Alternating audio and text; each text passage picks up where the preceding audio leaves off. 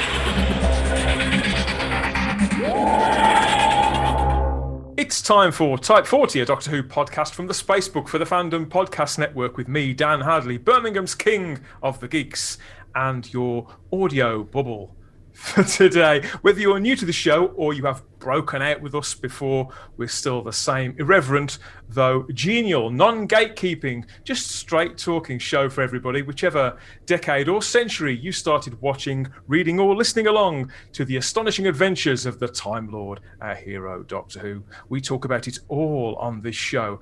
All and any viewpoints are encouraged and heard, and we've even been known to have the odd laugh or two along the way.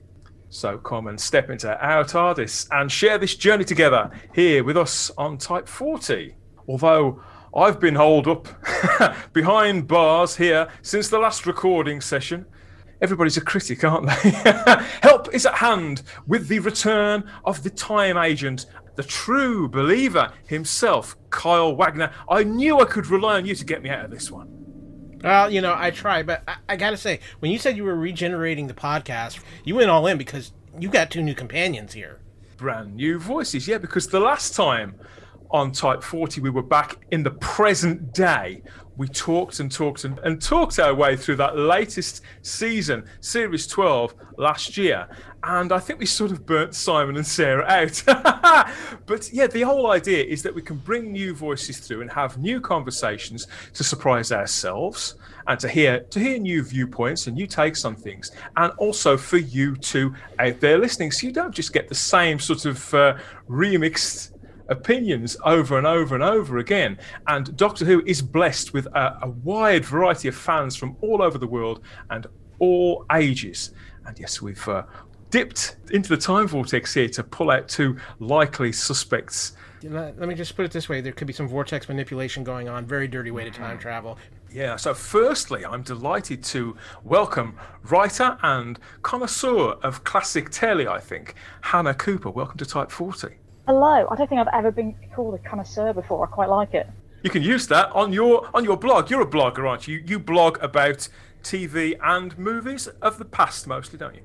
Yeah, but more so TV and 60s, 70s and 80s. But you stop at the 90s. You don't want to... It's a bit too recent as far as I'm concerned. Since they introduced the National Lottery on TV, I think British television started to go downhill from there, really. But you and I have spoken a little, haven't we, over social media mainly, about one other British sci-fi show in particular. And the reason why I wanted to invite you on is because in all that time, it struck me that I really have no idea what you think about Doctor Who. Not a clue, classic or new.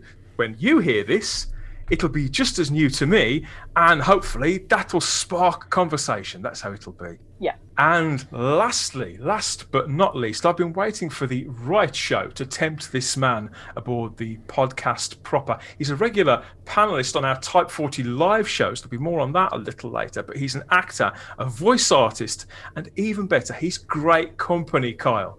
Barnaby Jago, welcome to Type 40. Oh, thank you, Dan. No, thank you very much for having me on. It's great to be here. Now you're here, now you're in the sort of the cloisters. What do you think of this desktop theme?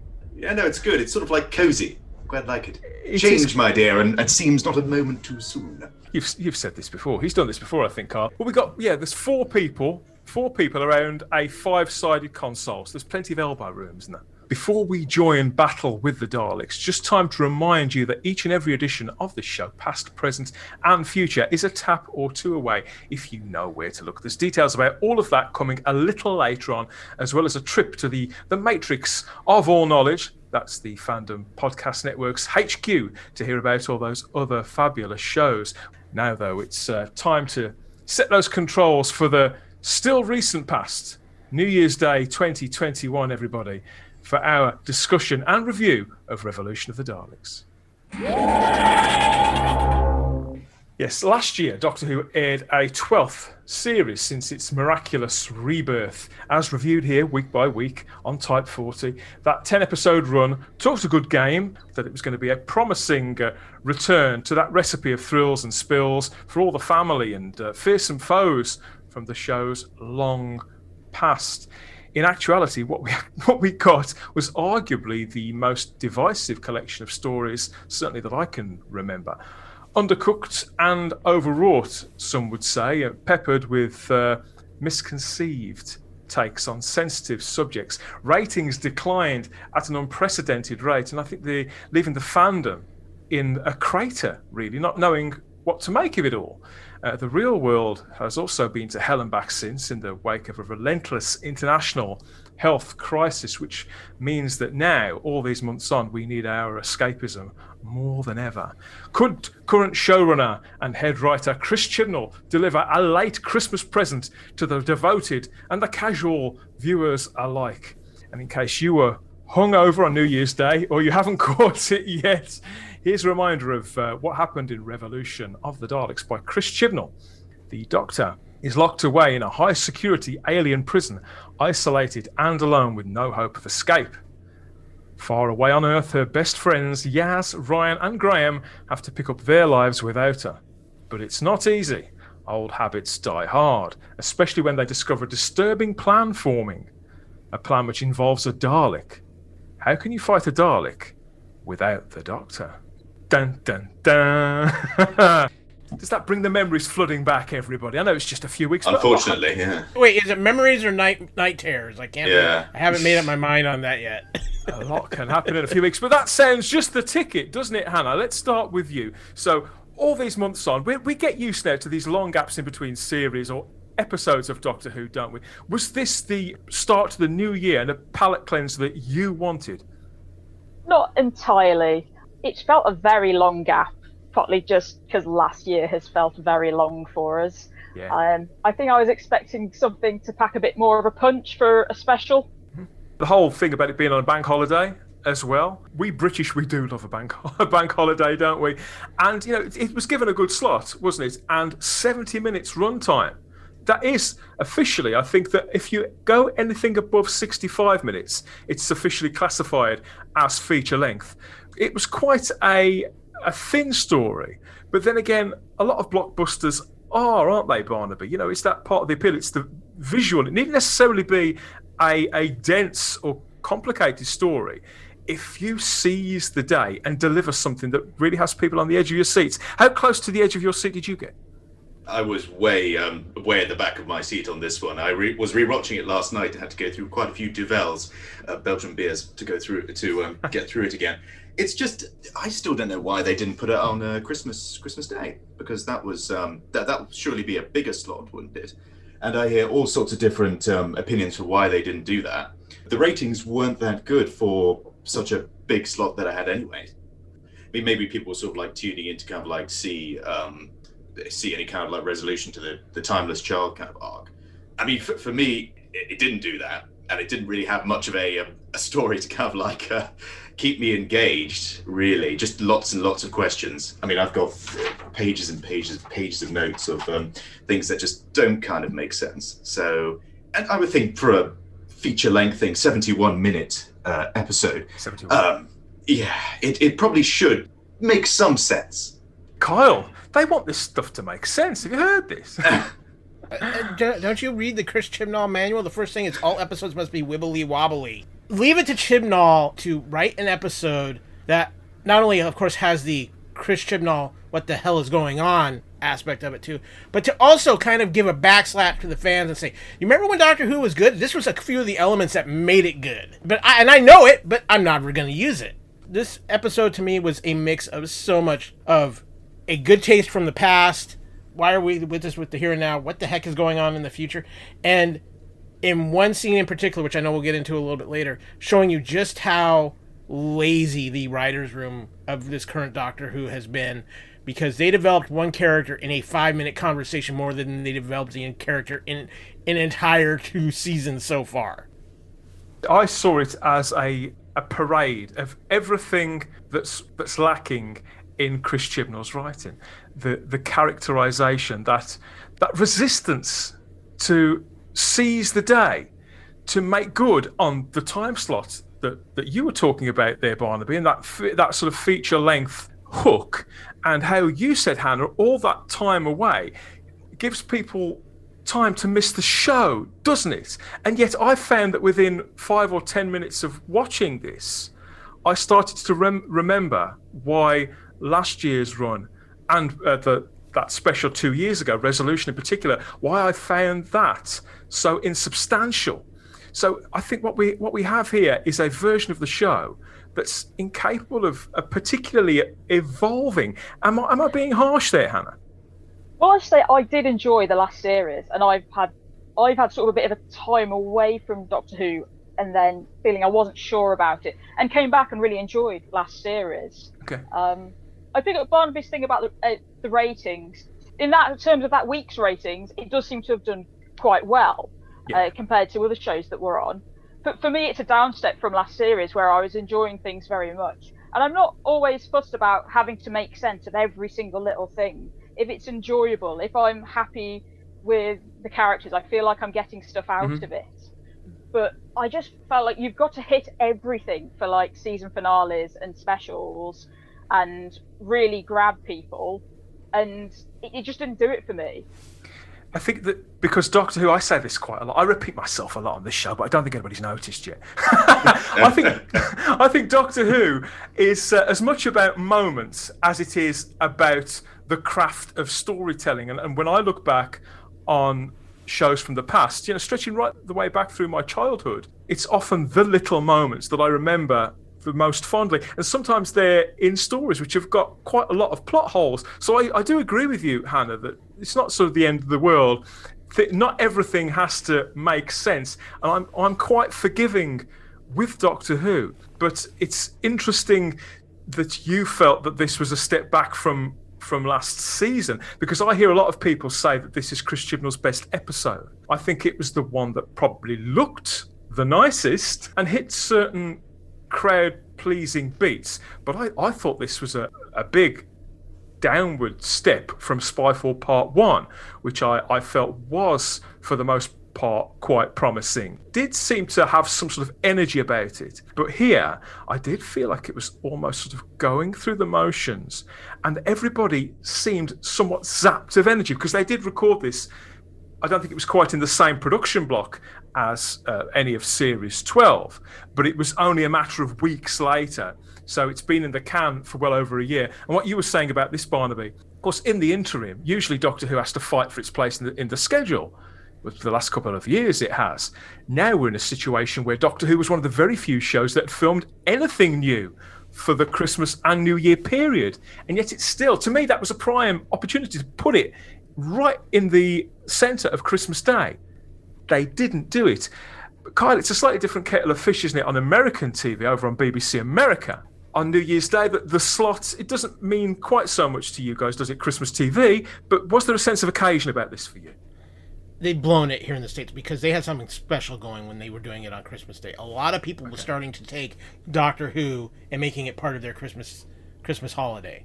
And when they moved it to New Year's is just a weird holiday in the U.S. and obviously, especially this year with COVID and everything like that, it just existed in New Year's Day here. A lot of people, I honestly initially forgot about. I actually didn't even watch it till the next day on iTunes because I had pre-purchased it on iTunes to add to my Doctor Who collection there, and that's how I watched it, so I could watch it without advertisements. Okay. But Doctor Who had become such a Christmas tradition, and a lot of people in the States here were very upset when they moved it to New Year's Day last year, and it just continued this year. And the truth of the matter is, with the way things are here in the States with television and how streaming is really taking over in the last, basically since the COVID situation has started, streaming has really taken precedent here in the States. Terrestrial television, even regular cable channels, are getting lost in the shuffle. I see. And it's something big time that's happening, and I think it's really affecting certain channels. I do think BBC America has been one of the channels highly affected by this. The ratings on BBC America during the last series were even worse, even steeper decline, than they had been over here. I'm happy to say that there was an increase on BBC America for this special again, but it's still nowhere near the kind of figures that the show used to get. And as you say, maybe it is passage of time and the fact that people have just been driven away. I don't know. I think it'll be a while before we get some firm answers on that. We start, don't we, with the Doctor in prison, which does it look a lot like Sharda to you, Barnaby? Maybe. I mean, for me, I just get the whole sort of prison thing anyway. I mean, she was in prison for, 19 years without escaping? Something like that. Yeah, it was a long yeah, because Captain Jack refers to, I had to wait 19 years in order to get to the same cell opposite you. So, and also with those marks she makes on the wall, she's been there a long time. I just kept thinking throughout the entire thing, maybe if Moffat was in charge, maybe there'd be a little like a compilation or a montage of her trying to escape, and then something happens to stop her. Yeah. And you could also argue the fact that she's sort of like lying down, saying Harry Potter stories to herself, mostly because she's just so, unsure about who she is anymore because the revelations of the Timeless Child. But I didn't really see much of that in her character when she's just lying down saying, "Hello, camera 37, camera 39." So I didn't really get any of that. So, yeah. It's a very sketchy character, isn't it? It's still not there. For me, it still doesn't feel like the Doctor even remotely, and this just hammers that home. I mean, some would say, "What is time to a Time Lord? A handful of heartbeats." I think that's a Colin Baker quote as well, isn't it? A handful of heartbeats to a Time Lord. But it's not her, is it? It's the fact that there are people waiting for her. There are people to get back to, people she's got a bond with, and people as well. She doesn't necessarily know whether they're safe or not. I'm going to try not to refer back to too many other episodes when talking about this story, but it's next to impossible because it pulls in, nicks from so many other episodes, but there's also other echoes of past stories and past situations in which it doesn't come out of this comparison very favourably. I'm thinking particularly in this case of Heaven Sent. Let me see the Doctor over a period of thousands of years punching through that ice wall, and here she's quite happily sat on her arm. Yeah, she doesn't seem conflicted at all. It's just she's lying down, and maybe she's relying on her fan to come and help her, but they utterly fail to do that. So I don't really know what her plan was to eventually leave. No, I mean either. I mean, TV's worst copper, a bus driver, comic relief, and the other one, whatever he does. But ultimately, it does take Captain Jack to come to her rescue and break her out. Yeah, the returning John Barrowman. I think he's missed Captain Jack. Yeah, and he was positively bursting with energy. We're used to Jack bursting with energy, but John Barrowman, he couldn't wait to get started. He was chewing the scenery, spitting it back out again, and God love him, he was there 150%. But of course, by having Jack essentially get himself into prison to break her out, it does mean that this sort of representation, this character, this female hero is ultimately feeling a little bit redundant. Surely, Kyle, if she's got to rely on a man to break her out. I think they have used the oh, I'm a Time Lord and I can time travel back to the same spot I went to as a very weak crutch in the entire run of Jodie. It's one thing when they did the Capaldi episode, but I think they really used it as a crutch with Jodie's version of the Doctor. Oh, I can just get back to that same point in time. Doesn't matter how much time has passed. So I wanted to hit on that. As far as John Barrowman, there was such a him freeing the Doctor, but in real life, in a way it almost felt, at least for this episode, him freeing Jodie as the Doctor, because Jodie working on screen with John Barrowman as the Doctor and Jack Harkness, Jodie felt more like the Doctor in those scenes than I have ever seen her play the Doctor. It felt like she had this increased energy. It felt like John Barrowman just pulled her aside and said, just work with me, go with me, we'll get you in the right place. Having him there, I think, helped her in those scenes, but the problem is as soon as he's out of the picture again, that energy is gone. I did notice that when she leaps, they sort of leap on one another and hug one another, that actually felt really real, and that felt kind of like Jodie Whittaker hugging John Barrowman as if to say, thank God you're here, help me find this character, to latch onto that relationship, that association. And to be fair, I think it kind of worked.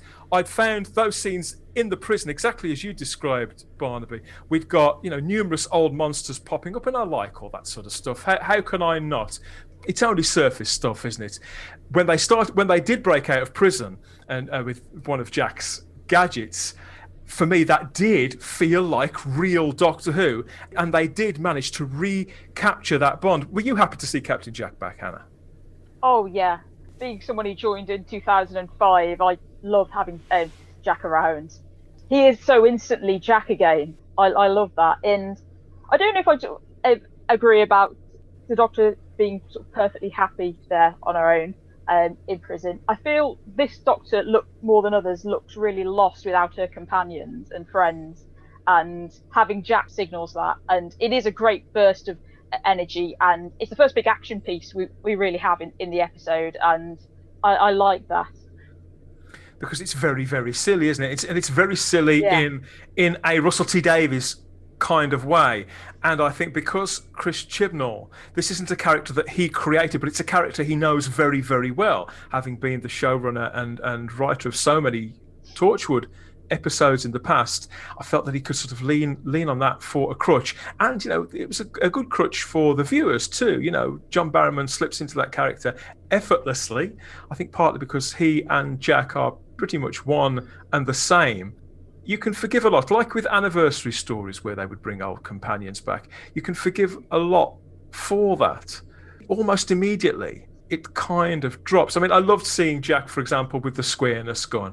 Little things like that. He's back with all the collars and cuffs, all the same gadgets, and a lot of the same jokes, Barnaby. Can I just say that the scenes with her and Jack just proves that Jodie is not a bad actress, because she just needs some kind of something to bounce off. She needs that energy. I mean, what a lot of people don't realize about acting is that you do need someone, the person you're acting with, to kind of be in the scene with you and just give a bit of energy back. And I think Jodie's sort of been lacking that with her companions as well, with the fam. So when she's in the same scene with Jack, that's when she's sort of getting the energy up, because John is also giving to her. He's giving her his energy. He's giving her come on, this is a great show. We're excited. We're going to do this. We're going to do this. Look, I've got the gun. That kind of thing. And it's sort of it's building up her confidence, building up the fact that, oh my God, this is fun again. Acting is fun again. So I personally think she's been lacking that in a lot of episodes. And now you've said that, the only times where I've felt that Jodie Whittaker has managed to convey, not the Doctor, for me, she's not ever really been the Doctor since Rosa. I've not caught a glimmer of that. But the only times that I've felt that she has been present in the moment have been opposite people who are just as consummate as John Barrowman is. I'm thinking of the Alan Cummings in particular. I thought that when he was in the Witchfinders, that scene had a certain reality and a certain energy about it that, you're right, she has got with John Barrowman here. Looking at the cast, of course, Jodie Whittaker is the Doctor, as we've said, with the returning John Barrowman as Captain Jack Harkness, but supported as ever by Mandip Gill as Yaz, Tosin Cole as Ryan, and Bradley Walsh as Graham. The supporting caster, Nathan Stewart Jarrett, who some of you may remember from Misfits, the Channel 4 sort of superhero culty show, and Utopia. He plays Leo. And RSC Stalwart, star of film and TV, Harriet Walter, is Joe Patterson. And we've got Chris Noth also returning as the other Jack Robertson, who was in the Series 11 episode Arachnids in the UK. That set me on edge when they revealed that Chris Noth, who I really quite like Chris Noth as an actor. I think he's very entertaining. I think he's very animated and kind of like John Barrowman, really. He's just the right side of over the top. But when I heard that he was going to be in this, I started to cringe immediately. This seemed like it was Chris Chibnall reminding the viewers, fans and the casuals, of things that we pretty much hated the first time. Arachnids in the UK was an absolute disaster. That was the moment, really, when the series ratings started to go off a cliff. You know, that was famously an episode that a lot of our American listeners have certainly had a major problem with, and one that I find when I speak to members of the public, they say that they stopped watching after they saw that episode. Here they are bringing back the antagonist from it. But they also promised that in this episode we would get a return to the mental health issues storyline, which I wouldn't say they ran in Series 12, which they kind of skirted around and dipped their toes into in a very sort of ineffectual way, which garnered an unprecedented level of complaints. If you remember, on the week that Can You Hear Me aired, you know, this is something I had a lot to say about it at the time. So did my co-host Sarah Graham. I was incensed by that, and I couldn't believe they were going to return to it for this. It was as if that Chris Chibnall wanted to remind us of all the things that had upset people the very, very most. In the end, I don't think he covered the mental health angle at all, really. But we did get Chris Noth, and you know what? I quite liked him in this. I did. He was very entertaining. I really liked it. Like his interactions with Leo as well when he first makes the Dalek is just like exactly how I react. Like, what have you done, you idiot? We get rid of this now. Really, really funny. It was like a Lex Luthor with a henchman, wasn't it, Anna? I love it. It's a bit difficult once you've got him and Jack together, because you say they are very similar, and I feel it can feel a bit overdosed. But separate, I think they work very well, and he got all the best lines, I think. I think he probably did, or is it just that he's one of the most experienced actors there, Kyle? One of the people there who's the most reliable? What do you think it was? I'm like you. When I first saw he was coming back for this episode, I had some major concerns. Obviously, because I've lived a real-life version of this character. But what I actually thought it was a much improvement on the character in this episode, because they didn't focus on that comparison aspect as much. And I think they made the character a little bit more of his own thing. And he made the character kind of that over-the-top maniacal fun, which I think is something Doctor Who's been missing for a good while as well. And again, this comes back to what I talked about. It's like Chibnall was trying to say, I'm going to show you what I've done bad. I've shown you what we could do good, but in the end, I'm going to give you average.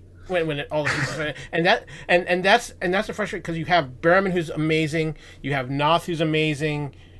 I agree with what Barnaby said too. Is that Jodie Whittaker? I think it's become even more and more obvious, but I don't know. She is a lead that can carry a show on her own. She's got to have the right people to work off of. That's, I think, why she was so outstanding in Broadchurch, because she was working with some amazing actors in Broadchurch. Yeah, she was, yeah. With this, like you said, when she's working with high quality actors or people she can really work with and bounce off of, you get a totally different performance out of her. I think we need to all kind of pull back and reassess how we've looked at her performances from the Doctor from the start to now.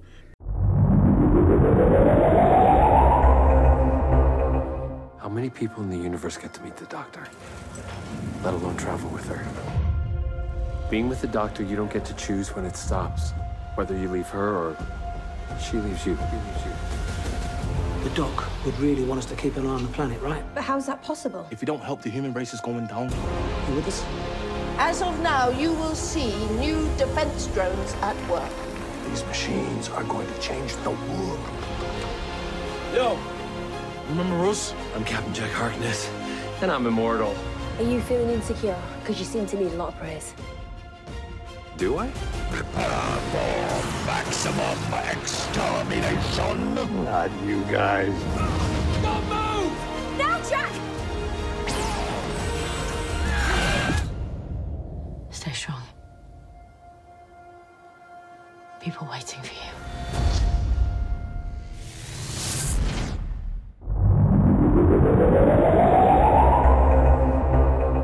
We've been through this week by week by week, and we've charted the entire era.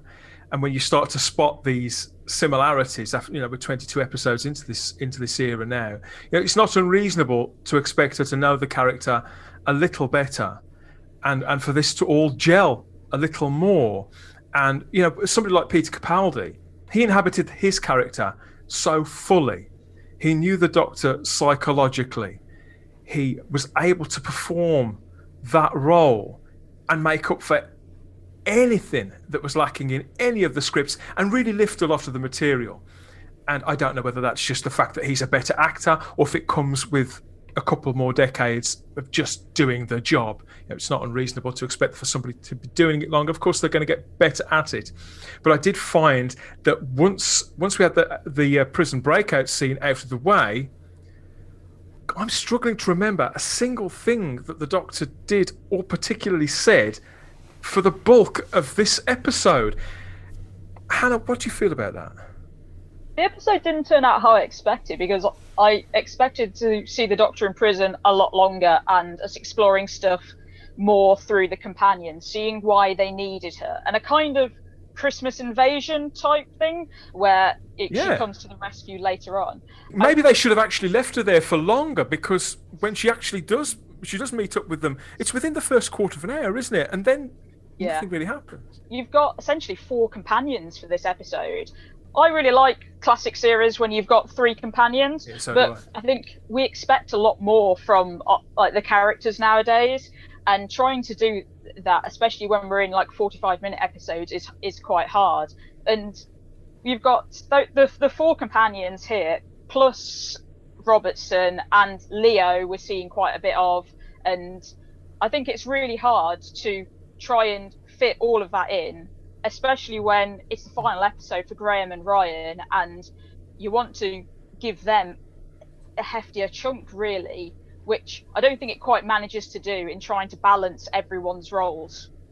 I mean, they don't give Bradley Walsh anything to do. He just looks like he wants to leave the entire time. He's just counting the seconds until he can finally leave TARDIS. Oh, but you say that, and yet I find it odd that right at the end when they are looking to leave, he's still quite up for going to the Moran Galaxy, and he hasn't thought about leaving at all, I don't think, until the moment that Ryan announces it. I think maybe I was just looking too much at sort of behind the eyes. I think I was thinking too much about the actor rather than the character, because just certain moments, because Bradley is one of my favourite actors. I think he's brilliant, but I just think there was a slight downward turn in his just sort of caring about the show. Personally, I mean, I could be wrong, this is only my own opinion, but there was just something kind of dead behind the eyes with him. I think it was a slow, gradual thing, because I noticed that as Series 12 went on, as we worked our way through that, I felt the actor was given less and less and less to say and do. And he seemed, as you described, we've all been there in certain jobs where it's clock watching. What time do I get off? When's the next job? I think this episode also has the problem that Graham is often the one providing the comedy, and you don't need him there for any of that when you've got Jack and Robertson. Yeah, good point. They split off the cast, didn't they? Notably pairing Captain Jack Harkness with Mandip Gill's Yaz. Now, they played into this on some of the trailers, didn't they? The banter between the two of them, and they dropped them into a situation where they were walking through a laboratory full of Daleks, weren't they? Through Daleks detached from outside of their casings, and did that whole sort of alien thing where they're leaping through the air, and the threat of mind control, basically of the sort of vampires. They've turned the Daleks into vampires like that, haven't they? That doesn't sit well with me at all. Maybe I'm a dinosaur about this, but up until the recent past, Daleks couldn't exist outside of their casings. And you go, okay, these things can evolve. But I don't know. I just think once you turn them into any sort of gelatinous alien from any one of a number of blockbuster movies. The Thing, for example, Barnaby, they become a little bit more mundane.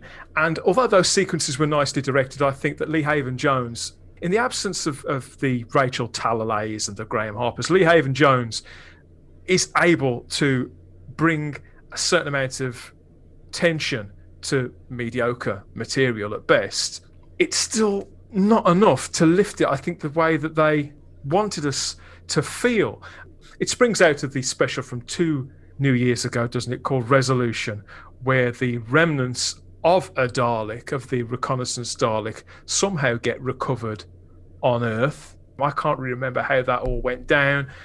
So the remnants get recovered on Earth. They make human Daleks, basically, don't they, to use as a security force. And it's all a riff, really, on Dalek Civil War kind of stories that we've seen before. Of course, Doctor Who's been running a very, very long time, hasn't it, Barnaby? You expect a certain amount of repetition. And when we're talking about classic stories, it's maybe even more forgivable because the mainstream audience, a larger chunk of them, won't remember them or won't have seen them at all. And yet it all feels surface value again, doesn't it? He never seems to get under the skin of these concepts at all. Did it ring true for you, or did it just feel like another sort of sledgehammer way of getting politics into the show? I thought, first seeing the trailer for Revolution, that this would be more political than it was, because I was so used to the last series being more political than usual. And whether you agree with that, disagree with that. And of course, you see Number 10 Downing Street in the trailer, don't you? They played that up really heavily. Oh yeah, and also the promotional shots of the police with the Dalek coming up, and with the whole wave of protests and things that are really becoming like quite big right now. But this was filmed before that kind of like happened. It was, yeah. But I was thinking maybe they'd try and put it that kind of way, and they didn't. I think this one was less political than other ones have been. You could stick an old bit of politics in there. That's fine by me, as long as it's not till in the nose. But it didn't really interfere with the Daleks at all. I mean, when we talk about canon, whether or not the Daleks can exist outside of their shells, I think there were a couple of Hartnell episodes where they were outside of their shells crawling about, and Charlton ones, which was fine. I mean, canon is so fluid in Doctor Who that, I mean, who really sort of cares anymore? I mean, the whole cyber conversion process for me was somewhat ruined with the Age of Steel, because the creepiest thing about cyber conversion for me was that they never really explained it, and they just showed, I think it was Attack of the Cybermen with Lytton, just like, kill me, kill me, and he's got like blood and just like bits of cybernetics in him, looking a bit like a Borg, and that was creepy as hell. But when they explained in the Age of Steel, they just chop off the head and stick the brain in a suit of armor, I'm like, oh, is that it? I used to have nightmares about cyber conversion as a kid, listening to the moon base, things like that. As this plot went along, there was lots of, as you say, moments where, because in horror movies and adventure stories generally, as an audience member, we like those moments, I think, don't we, Kyle, where we say to whoever's on screen, no, don't open that, don't put that in there. And I think that Chris Chibnall, he was trying to give us scenes like that. There's a scene where the character of Leo goes to put a Dalek in an incinerator. There was some tension in that. I mean, I wouldn't have taken it out of the box. Why don't you just put the whole box in? The issue here was this story was up and down. It was all over the map, and there's moments that you got really excited about, and there were moments you were just like, yeah, can I take a nap in between here? You talk about those moments like what I'll call as a jump moment, where you're scared, you're concerned about the character. Problem one, you have to have caring of the character that's involved before you can actually have a jump moment. And there's a couple of points where it's like, okay, it's Yaz, do I care? You talk about Leo, and what takes you out of that moment is the lack of common sense Leo uses. Why are you taking it out of the box? Why wouldn't you, though? It's very easy for us to say this when we know Daleks, we know what they are. To him, it's just a creature he's grown and he's fascinated by. It's his little pet, almost, that he's come to care about, and he's really sad, I think, to be having to let it go. It's easy when you're watching the horror movie to tell people not to do it, but I don't think there's any reason for him not to there. Even most people, just general common sense is, we have some kind of alien DNA here, or something, a biological threat. And with everybody's heightened sense of biological right now, I'm just, even if you're growing and stuff like that, and I get what you're saying too, because emotion took over, common sense went out the window, and that's can be what happens. But in this case, when we've already seen a threat kind of established that this thing is not exactly safe, there's something about that didn't ring right. But again, the issues I had with this episode is like, one minute we have this really like very interesting moment, and then you have something that happens and takes you completely out of it again. There's just no consistency. You know, you talk about the Daleks being like vampire-like and stuff like. I can even go with that because we are talking about kind of an altered Dalek DNA anyway from the reconnaissance Dalek, and obviously we get that addressed later in this episode. That worked for me. I can roll with that. Okay. You got to be able to adjust on the fly. Yes, is it weird for me to see a Dalek running around and scurrying and taking control of people? Yeah. But again, you at least have an explanation for it. It's not just, oh, this is a basic Dalek and it's all of a sudden doing this without explanation. I think the bigger thing here is how they split everybody off together. Between Chris Noth, John Barrowman, and even Jodie to an extent, they kind of just cover up everybody else in this episode. They blanket over it, and when this episode should have had more of the focus on the companions than it did. And the companions, I almost want to say, became not even secondary, but third or fourth on the priority list. It's happened so often in this era, time after time during Series 12 in particular. Now, you mentioned there, Hannah, about the character of the 13th Doctor was seeming lost without her companions. And yet, in Series 12, they separated her from them all at every single opportunity and had her often talking to herself rather than actually having her talking to these people who were all around her. What interested me was the fact that she'd been away all that time. The potential to have done interesting things with the characters in, I think it was 10 months for the companions, wasn't it, Barnaby? Was it around 10 months that she'd been away? I think about 10 months for them, yeah. So the potential to do something interesting with them in that time was there. It's like everybody's just been sort of twiddling their thumbs the way that viewers would have been. It all feels like a parade of missed opportunities, story-wise and character-wise, to the point where I think that how on earth is Chris Chibnall, a lead writer, let alone a showrunner, on a show of this high profile and this exposing of a writer? Who was it that said that Doctor Who is the show that finds you out as a writer, whether you're any good or not? Was it Stephen Moffat? It was one of the, and that it eats story, and it really, really does. But Chris Chibnall's been writing for Doctor Who for years and years and years, albeit on other people's watches. He's ran shows before. What is it about this series, which he's been involved with and been a fan of for decades, doesn't seem to have any grasp of how to inject a story with any tension, any flavour, and to really take us anywhere? Kyle? I'm starting to think Chris Chibnall is writing scared. He's writing to try and please certain dynamics, but in the process, he's lost his own writing voice. The more time that has passed with this run on Doctor Who, and I go back and watch old episodes of Torchwood he wrote and things like that, you can see it's like it's a different person. I'm starting to feel like there's people are fully able to talk if they ever are given it, because we know how the BBC has been especially in recent years. Yeah, I think there's a lot of string pulling going on from the top down, and again, I think Chibnall too. I wouldn't be surprised if word comes out he's getting pulled in about 18 different directions here. Again, I'm not using that as an excuse for him for how he's writing the show, but I think it's also affected the actors' performances, because I think he's got them so blanketed that they can't really perform the way they want to with these characters. Kyle, they trust him 100%, and to be fair, that is exactly how you should be as an actor, is it not, Barnaby? That's the impression I got. You should have faith in what's on the page. The script is gospel. You take that thing on and you just, I mean, it's very hard nowadays to do a Tom Baker and just suddenly go like, say to the director, can we just do it this way? Do that. And the director's like, yeah, okay, Tom, yeah. You just do you. Just.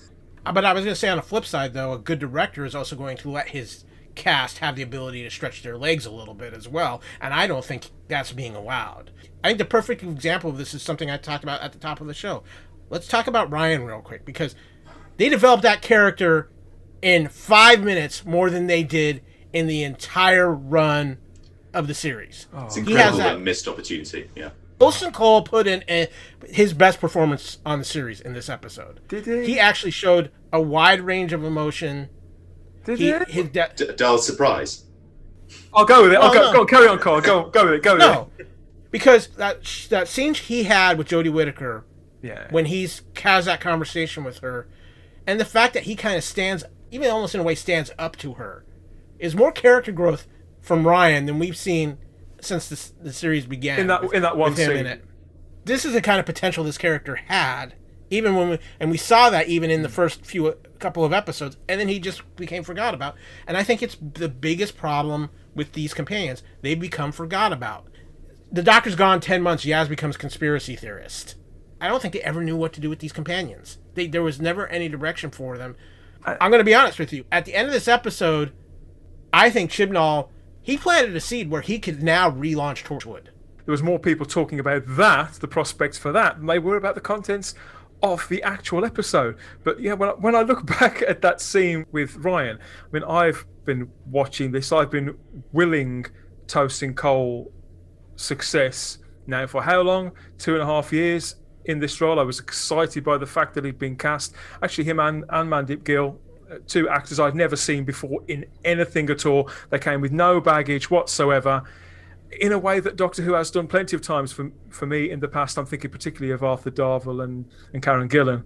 Mandip Gill has never let go. She's never stopped trying to work with this material. She's never not looked hungry to do good work. I think Tosin Cole gave up a long time ago.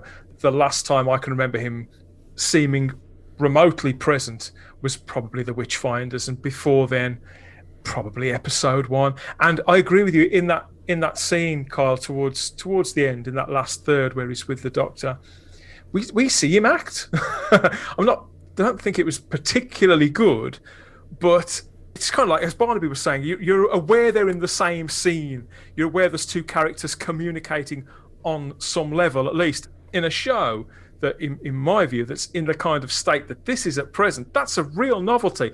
That really is. It feels like an oasis in a desert, almost. Those scenes, I think we saw some pictures of this. Mandip Gill's Yaz in that second TARDIS with all the papers taped up along the wall, so as if she's sort of tracking movements and working out where she can possibly find or get to the Doctor. It was just an establishing scene. They don't really do anything with that either. I thought that when they paired Mandip with John Barrowman, it was interesting, and you could see there you had a prime example there of why I've always thought that Mandip Gill has potential in this part. When she was opposite John Barrowman and she was getting that exchange of energy that you were talking about again, you could feel them both rallying one another to inject some personality and some fun, some winsomeness into proceedings, that they were thinking of the viewer and wanted to carry us along with it. But as you said, Kyle, because the script, it's so workmanlike, the magic never manifests, and it's just lists of scenes. Okay, that's done, working their way through. And as a writer, as a creative, I don't think Chris Chibnall is remotely alive or interested really in doing anything other than shocking the viewers. The only times I can think of when his content has made me feel anything at all, positive or negative, has been when he's set out deliberately to shock me in my fandom, or to shock me in some sort of big plot twist that he thinks we're not expecting, like the reveal that, oh, it's the Master. We don't get any of this in the episode. Have you got any other positives about this, Hannah? I was just going to continue on this vein of missed opportunities. Yeah. I feel when we come to Ryan's reasons for leaving, they haven't been established in ways they could have. I feel the moment when him and come and see Yaz, show her the Daleks, they should have been trying to get her, and she's too busy with the Doctor. We see her more as the one, she needs the Doctor, that's what she cares about. She's not really fussed about staying on Earth. Whereas by the end of the episode, Ryan says he wants to help his friends. His journey should be that he's found a purpose for himself on Earth. But we haven't seen that. We see it in the final scene with him and Graham, preparing off to look at gravel monsters.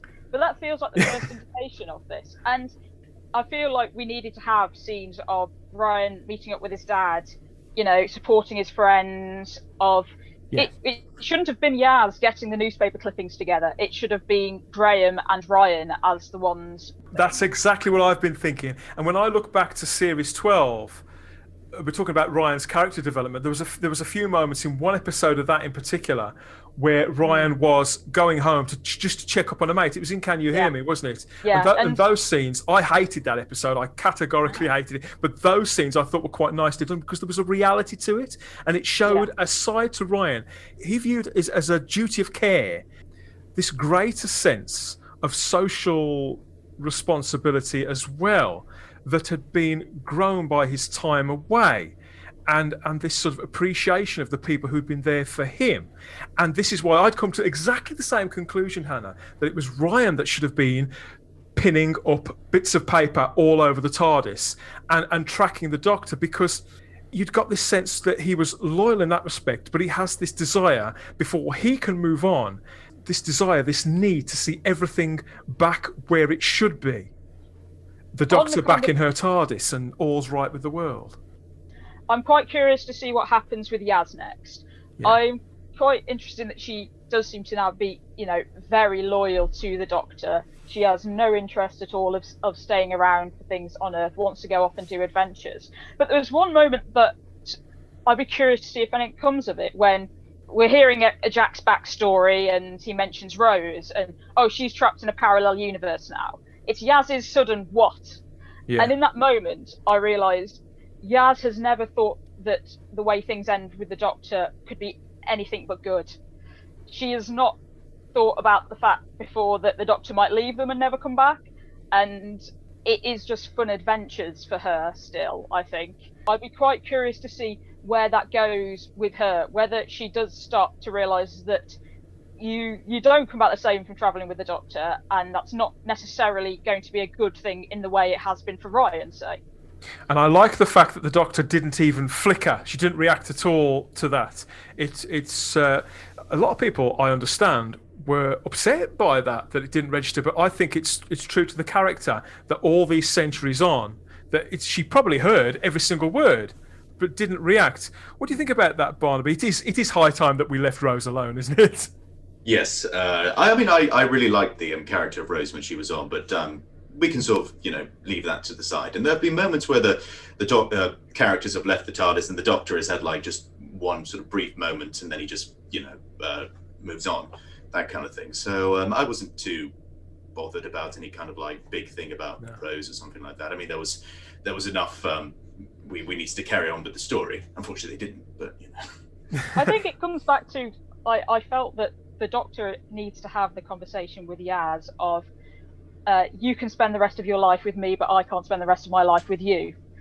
It felt like kind of that she's moved on from that, and I was curious about that they shoved in. It felt to me a bit exposition-y, that little speech of Jack's, but I'm kind of then forgetting how long it's been since Jack's been in the show properly, and. If you're, 8 to 12 years old watching this, casually, and you're not going back and watching everything, you've got no idea who Jack or any of this is, and so it does need to get sort of thrown in, like, right, that's it, crack on. When I think about that scene in particular with Yaz that we've just spoken about, and where the character could go from here, again, just as I was just saying there, we were talking about Ryan.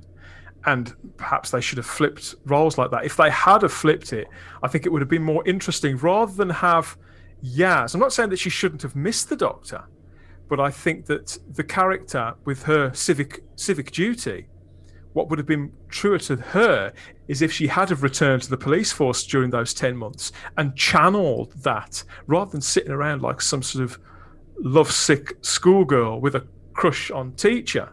If she'd have channeled that into something positive, and during those 10 months off screen, see, because Chris Chibnall cannot develop these characters, even ones that he has created, imagined himself, he cannot develop them. This could have really helped him out of a spot. He could have had 10 months worth of character development happen with Yaz off screen there, to the point where she thought, okay, off screen, she's got to a place where she's decided that perhaps she won't ever see the Doctor again, but she's determined to put her experiences to her advantage and to channel it into her work. But instead, we get her just sat around and this sort of disintegration, really, of what was only a rudimentary character in the first place. Kyle, am I being too harsh?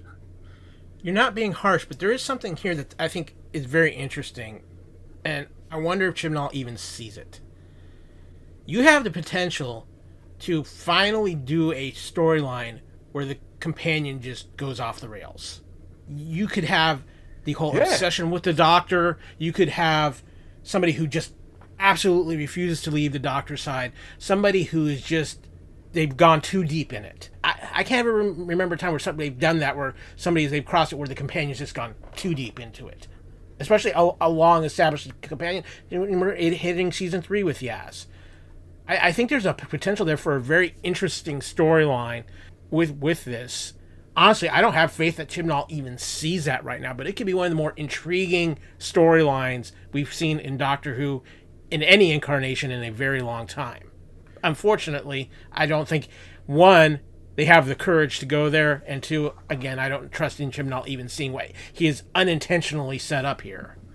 I think I agree with your view on the writing, actually, Carl. I think he's just trying to be so safe because he's under a microscope and things like that. And that would have been an amazing thing for a companion to go through. But again, that would have been entertaining.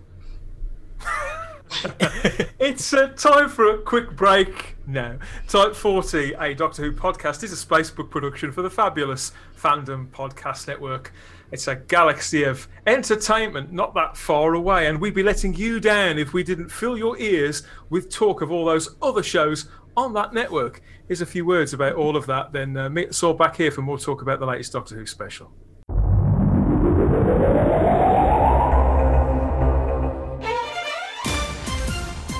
Thank you for listening. We hope you're enjoying this podcast. We like to continue to feed your ears by inviting you to listen to the Fandom Podcast Network and all of the other awesome shows we have to offer.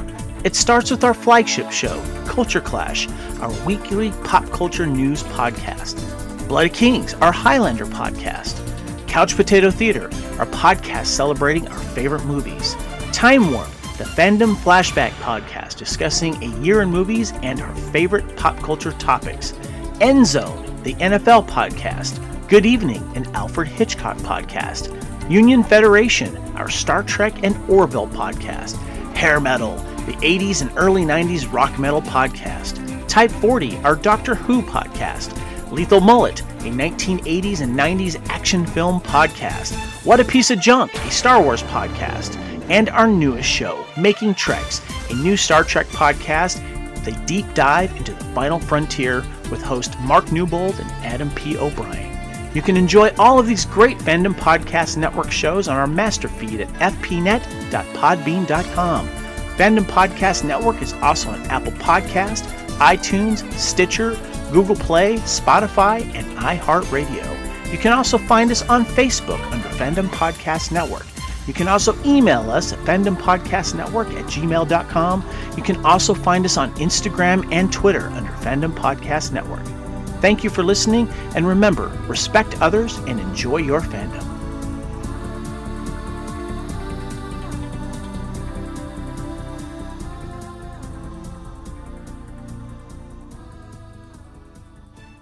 Yes, we've teased and tantalised you there. Now let us clothe you too. Head over to tpublic.com, search for the Fandom Podcast Network, and you'll find a store full of the team colours for all those shows on t-shirts, hats, mugs, and a TARDIS full of other items. Treat yourself, treat your other selves, and it all goes to support the network continuing to fill your ears with 100% fabulous fandom goodness.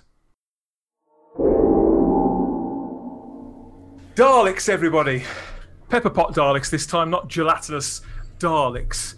Here we get more Daleks than we've seen on screen for years. And I think Chris Chibnall, yet again, he's able to have his cake and eat it, really. He gets to trial introducing a shiny new take on the Daleks' outer casings. But of course, his predecessor tried that too, and it didn't go that well, did he? So he's able to have the golden ones, the bling Daleks, show up too. Now, two Dalek factions swarming the screen. this is the kind of Doctor Who fare that I have been crying out for over a Christmas/New Year holiday episode for well over 10 years. You know, at the height of the Doctor Who character options figure range, where people were getting them for Christmas and playing with them on the carpet. You know, my kids used to do that. I used to do that. We all used I still do that. The fact that they hadn't put that on screen at the same time on Christmas Day just blew my mind. Better late than never, one could say.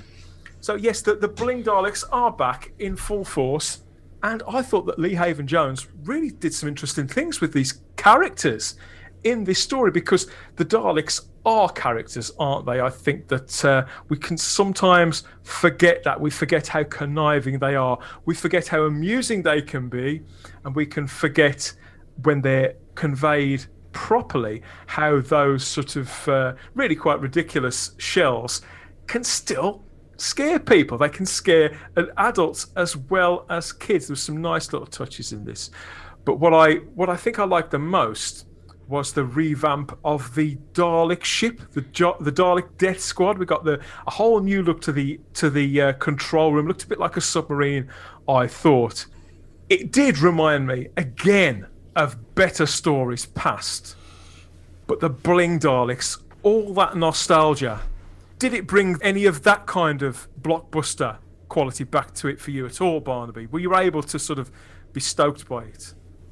I wasn't stoked by it, annoyingly, but I should have been, because it was almost like a remembrance of the Daleks kind of thing. Two Dalek factions fighting against each other. I mean, that's fun. That's a really fun thing to do. And I also really enjoy, this is one of the reasons I think Chris Noth, the guy who played Jack Robinson, is that his name? Chris Noth? Yeah. When I always enjoy when some idiot thinks he can kind of like work with the Daleks and just sort of like, because that's entertaining to see, like, I'm on your side, I want to help you. So I was entertained by that. I think it kind of, I suppose in relation to the rest of the episode, it kind of went uphill for me when that was going on, when, you know, we had a bit of, you know, a few Daleks flying around just killing people.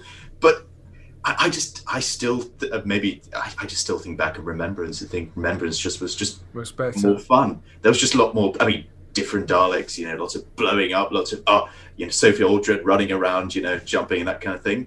That's something that doesn't really seem to happen very well. Lots of, you know, running about and and just like jumping on top of things and diving out of the way of explosions. There doesn't really seem to be much of that. It's like we were saying earlier on, like Hannah was talking about, there's just no moments in there. No. I think that the story, one of the things that I disliked about this, considering it was over 70 minutes, is that it was so predictable.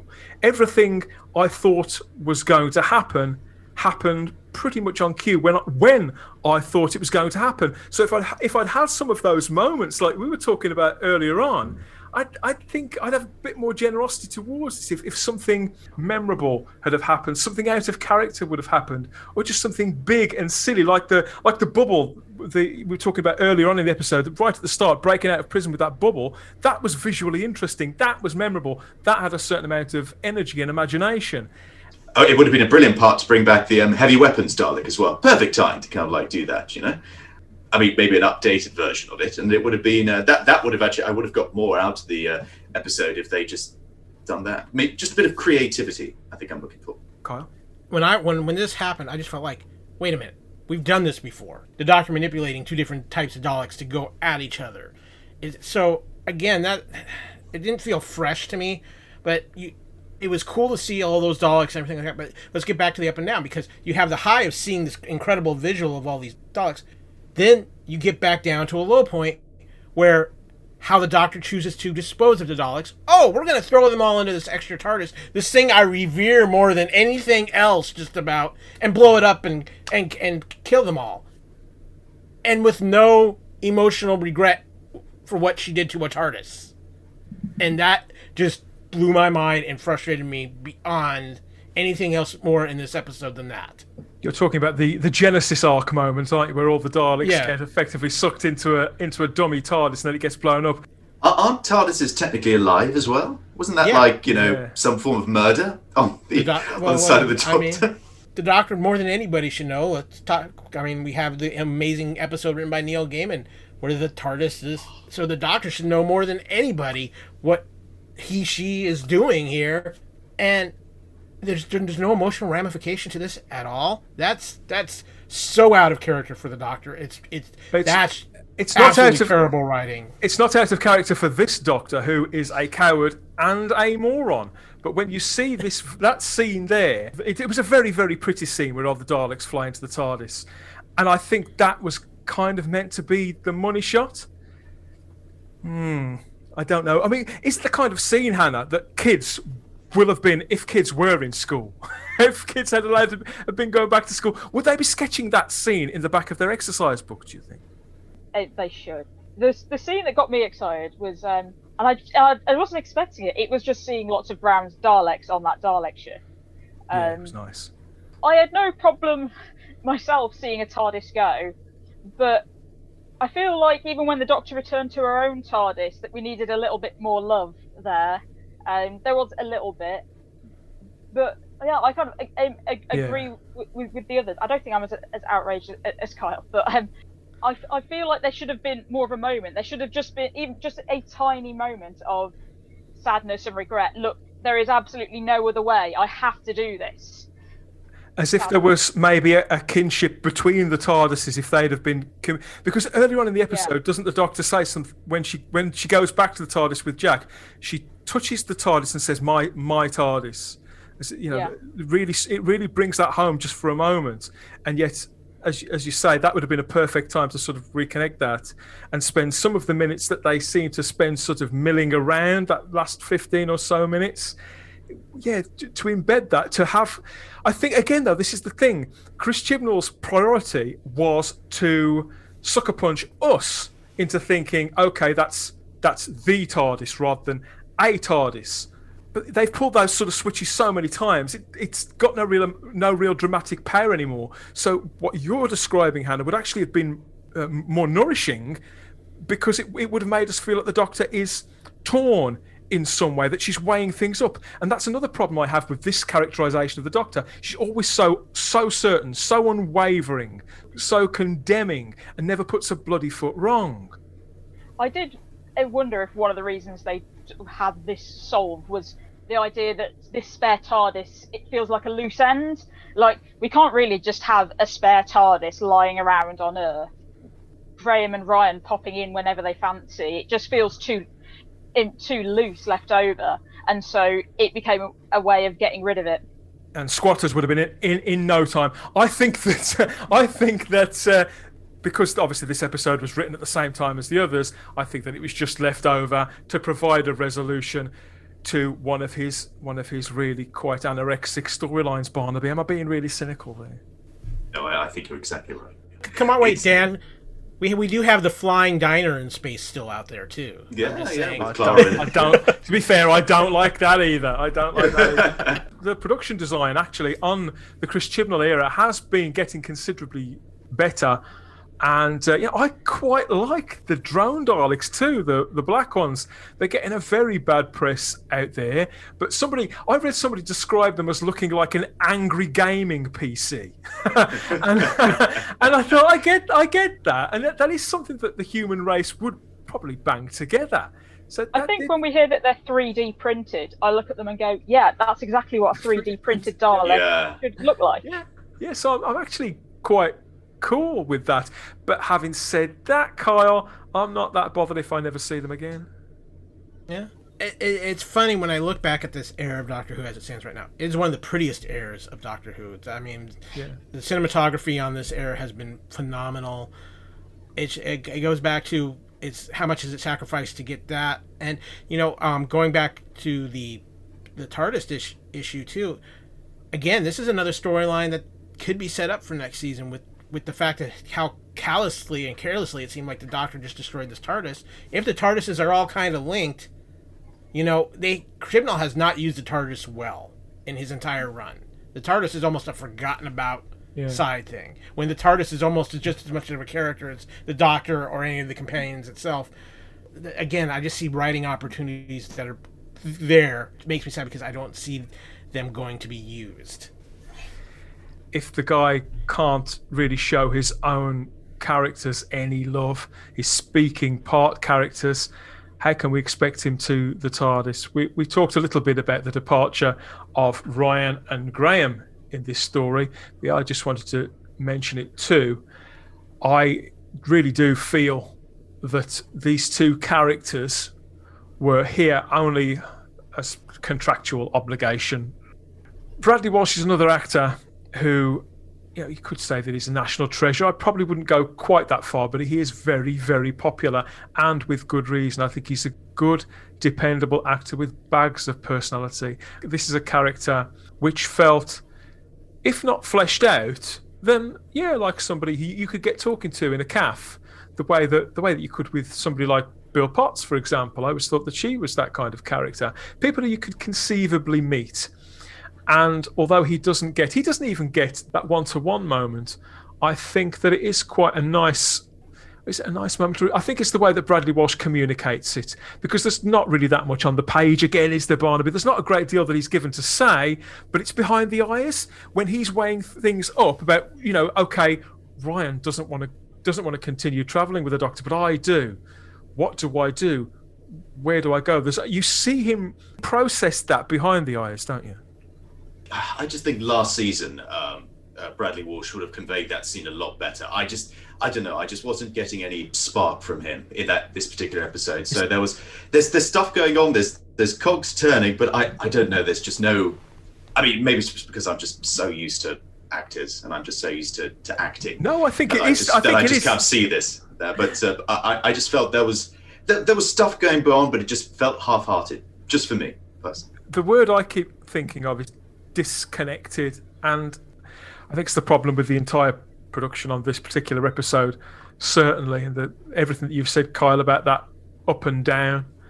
And I don't know how much of a say Lee Haven-Jones had over things. Maybe things looked considerably worse on the page.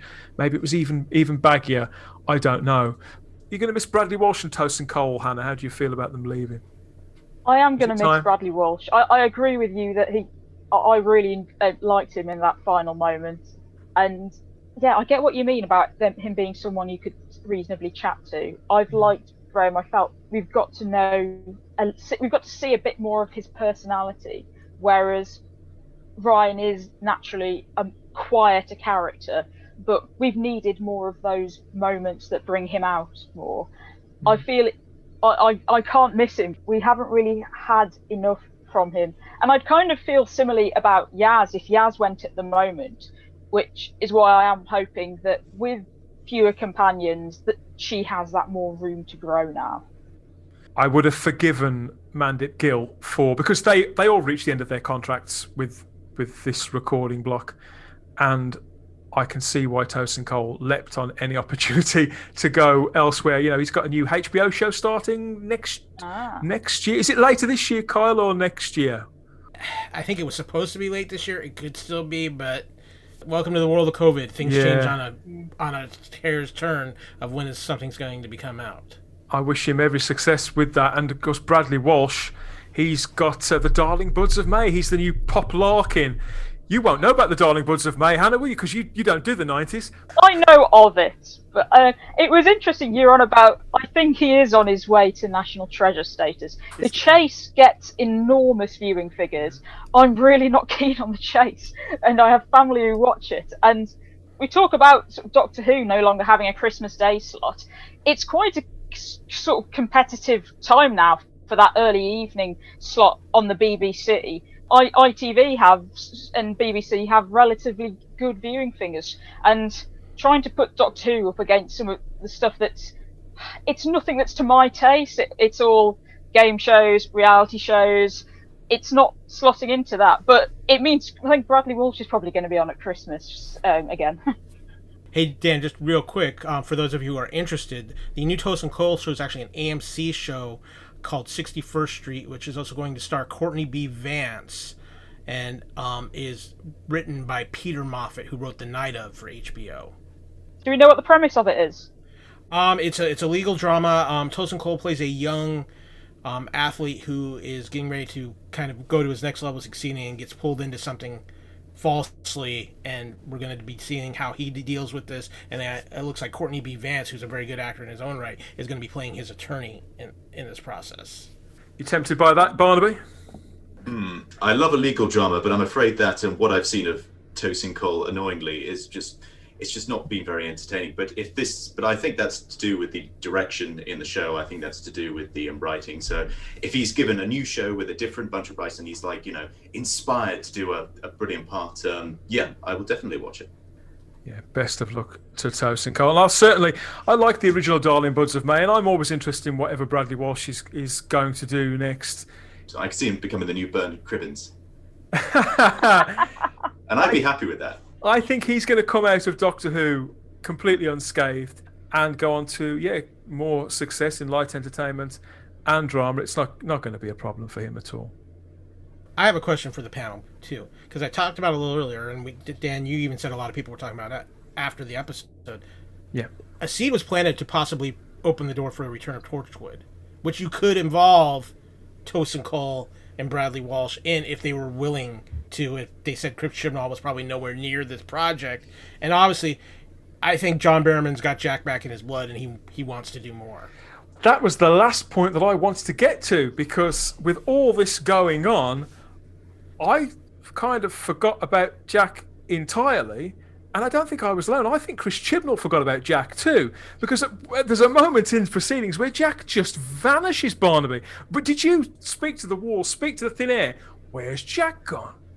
I think, they just completely forgot about him, and there's a bit where they go back to the TARDIS that they just dub in a line. I think there's just something coming over the radio, and it's so obviously dubbed in at the last minute. Yeah. Then I'm kind of going like, they just forgot about him. Poor John.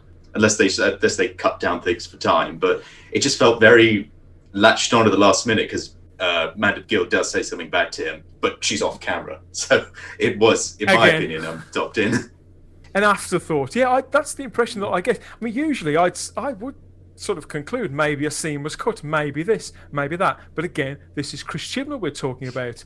The piece is now off the board, doesn't need it anymore. It was all superficial in the first place. We don't get a bookended scene between Jack and the Doctor at all, which for me kind of takes away everything that those two actors did manage to establish in those prison breakout scenes, and just leaves me feeling yet again underwhelmed. I thought it was really unfair on John Barrowman, an actor who is fiercely loyal to this show, this character. We know he loves to work. You like to earn a few quid, don't you, John? And God bless you, who doesn't?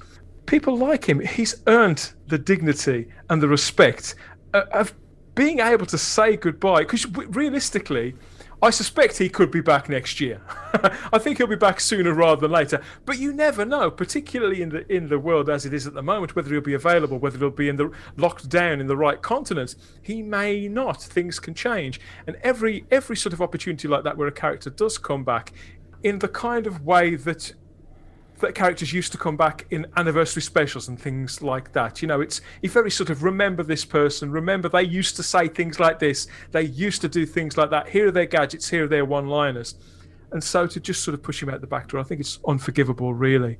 Torchwood Season 5, that's what you want, isn't it? Well, I know this with John Barrowman, because not only is he beloved over there, he is beloved here in the States. His run on Arrow really solidified him with American audiences. His presence at cons, I've been fortunate enough to have a couple conversations with John Barrowman, and he's just absolutely wonderful.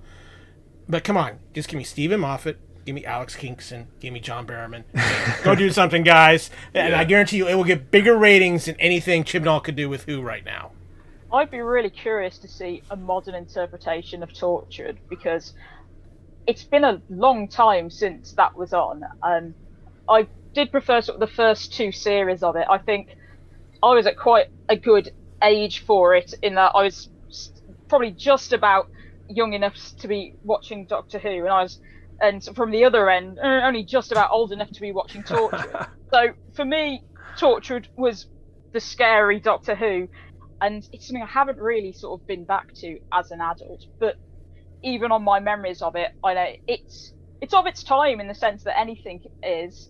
And they'd have to approach it very differently today. And I'd be really curious how they'd go about making it a success today. Revolution of the Daleks was watched by 4.69 million viewers overnight on BBC One HD, with an AAI figure, that's the Audience Appreciation Index figure, of 79. It does represent an increase on the last screened episode, the finale of Series 12, which had sort of seen that the end of that really steep, consistent decline. I expected an uptick for this episode, it being on a public holiday. So it was around what I was expecting. And it does continue that drop of the holiday special. So it is lower than Spyfall Part 1. It's making it, the lowest rated special of them all. So it's a bit of a mixed bag. And that AAI figure, that is below that all-important 80 mark, which is very, very strange how they work those out. Each mark in that counts for a huge amount. So the difference between 83, for example, and 80 is seen as massive. It's not looking great. We've got another 9 or 10 months before Doctor Who's back again. And obviously they're making that under challenging circumstances. And we wish the team at BBC Wales all the best for keeping it on time. And we hope they obviously stay safe. Revolution of the Daleks received a standalone DVD and Blu-ray release on the 25th of January 2021 in Region 2, and it's set to be out in Region 1, North America, on the 2nd of March 2021, Kyle, on DVD and Blu-ray. And then on Region 4, it's also out in late March. That's Australia, isn't it? That's all those other territories gradually working its way to physical media for dinosaurs like myself. Here it is. I want you to score this episode for me. Out of 5, what would you give it, Hannah? And yes, you are allowed half marks.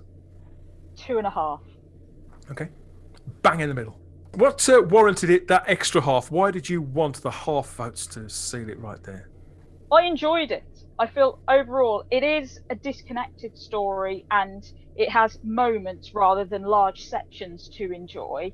Yeah. I enjoyed having Jack back. I enjoyed Robertson. We haven't talked about Jo Patterson. I enjoyed her in Robertson's scenes. There's a lot to enjoy. For me, it's an okay mid-season story rather than a finale or a special. That's 2.5. How about you, Barnaby? What would you score this out of 5? Out of 5, I would give it a 0.5. Personally, for me, out of 5. I agree with you that the best bits were with Science Minister, who became Prime Minister later on, and Jack North. Those were brilliant bits. But moments with the Doctor, there are no moments which I will want to rewatch again. And the best parts were with Jack Robertson, with the chap who played Leo. I think he was very good. It just didn't entertain me. And at the end of it all, I mean, I can weigh up all these different sort of logical reasons for why, I should like it or I shouldn't like it. But at the end of it all, it's just that didn't have a spark that just made me go like, yeah, to the screen. It's what's happening with me with The Expanse right now. It's been so long where I love The Expanse. It's been so long since I've been watching something and going like, don't go in there. Oh yeah, look at those explosions and the ships are flying around and and I should be feeling that with the Daleks flying around doing this, but I'm just being left cold. I feel bad that I haven't mentioned Harriet Walter's performance because I really like her. I'm slightly obsessed with The Crown at the moment, and I thought she was fantastic. Everybody's fantastic in The Crown, but she plays Winston Churchill's wife, doesn't she? In Series 1 of The Crown, she's brilliant in that. I found she was good in the role that she'd got, but ultimately a part which was, I wouldn't even say a pantomime character, just found it quite forgettable, really. So I don't think it was anything that she did or didn't do. It's just the same problem as the rest of it. I think a waste of a really good actress. It was Harriet Jones. It was Mark II, really, the later Harriet Jones, the nastier Harriet Jones. Just a version of that character. And I think that's why I've forgotten. So yeah, sorry about that, Harriet, obviously. Kyle, what would you score this one out of 5? It gets a point for John Barrowman. It gets a point for Chris Noth. It gets a half a point for bringing back Bling Daleks. So I give it a 2.5 out of 5. And Barnaby is now one of my new favorite people because I absolutely love The Expanse. It's the best thing. The Expanse right now is the most intelligently written science fiction out there, period. If you have not checked out The Expanse, get on Amazon, check out The Expanse. It is worth your time and investment. It is what Doctor Who used to be, intelligent science fiction. It made you sort of think, and The Expanse is doing that because there are all sorts of different themes. I would just like to ask, what is the theme with the current show that's really going on? And it seems to be a mangle of different kind of things that just blow in the wind. he hasn't got a take on the show. He hasn't got a take on the character. He doesn't really know what he wants to do with it, apart from annoy people. It's all that I can see, and throw baby after baby out with every drop of bathwater. But then that's just my opinion. I'd score this one a 1 out of 5. I think that it did look very, very pretty. I was surprised by Chris Noth, and it's not often that this version of the show has surprised me. I like the fact that John Barrowman was back. I think that they at least wanted to entertain, and it didn't come together, but I can't realistically raise it above that one. It's still painfully lacking. As regular listeners know, I didn't watch this one on New Year's Day. It's the first one that I haven't watched on broadcast, and I honestly don't feel that I missed out at all. Can we let the cat out of the bag about how long it was before you actually watched it, Dan? It was. Because I talked to you at least 3 weeks afterwards, and you hadn't watched it yet. Yeah, I just didn't care. It was the Timeless Children, and something happened when they destroyed the show's lore like that. It's bad enough having to suffer this ridiculous take on the central character, but by going back through the history of the show and deliberately putting up 2 fingers like that and destroying the canon, I have no generosity left whatsoever towards this production team, and it takes every last drop of the lifelong fan in me to talk about the show even as positively as I've managed to in the last hour or so. I didn't know how I was going to be able to roll along with this story based on the Timeless Children. They didn't mention it very often. It was only very briefly. It was enough to just fracture any chance they'd got of me enjoying the experience at all. I am over the moon to hear that it's likely that Jodie Whittaker in particular is leaving, and I'm just hoping that she holds the door for Chris Chibnall, the very, very worst showrunner on British, possibly world TV. That's my opinion. Other than that, I don't care.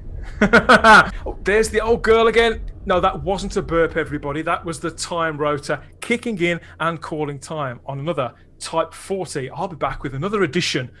Look out for that wherever you found this. It could have been on the brand new Type 40 podcast feed hosted at type40.podbean.com by popular demand, our very own feed. Now we're even easier to find.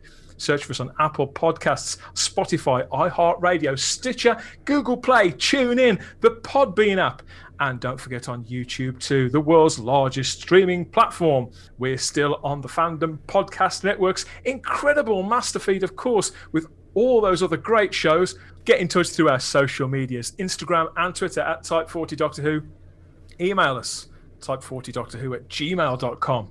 And finally, if you're feeling particularly brave and fancy some real-time, extra-dimensional chit-chat, step into the Type 40 Facebook group. Hannah, where can people hear or read more of you? Drop us some links. You can read my blogs at backintimefortv.co.uk or visualmutterings.com, and you can find me on Twitter as Mrs. Simon Templar. Barnaby, what have you got coming up, and what's out there that people can stream or play featuring you? I've just started a YouTube channel where I'm reading audiobooks, but I've also finished my first audiobook. It is On Mournful Winds, a Warhammer 40k novel written by Simon Spurrier, one of my favourite writers. He's a fantastic writer. And that's available on my YouTube channel. If you just type Barnaby, it comes up. That's one thing, and there'll be more audiobooks incoming. So like and subscribe, yo. Carl, where can people find you on social media? Well, obviously, I'm at the Master Feed for the Fandom Podcast Network at fpnet.podbean.com. You can also find me on social media on Twitter at AKyleW or on Instagram at AKyleFandom. Of course, a big thing going on at the Fandom Podcast Network right now, which Dan has already partaken in. We have launched a new show, True Believers, a MCU podcast where right now we are covering everything that is probably the biggest surprise show I have seen in a while. That is WandaVision. It started off in one way and it's taken a direction that is absolutely fabulous.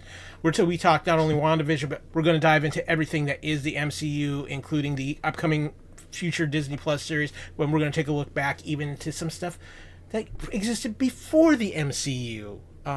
We could be taking the Hulk walk of sadness at some point. Don't miss True Believers. It's a really great show fronted by Kyle here and Kevin Reitzel. And you can find me, I'm scattered across all of space and time, though mostly on Twitter and Instagram as the Spacebook, where I'm wheezing and groaning and posting about whatever catches my eye, my imagination, or both in popular culture, inside and outside of the TARDIS. There's links to all of that from everybody here in our show notes. We always have the time, if you have the space, here on Type 40. Take care, stay safe, bye-bye.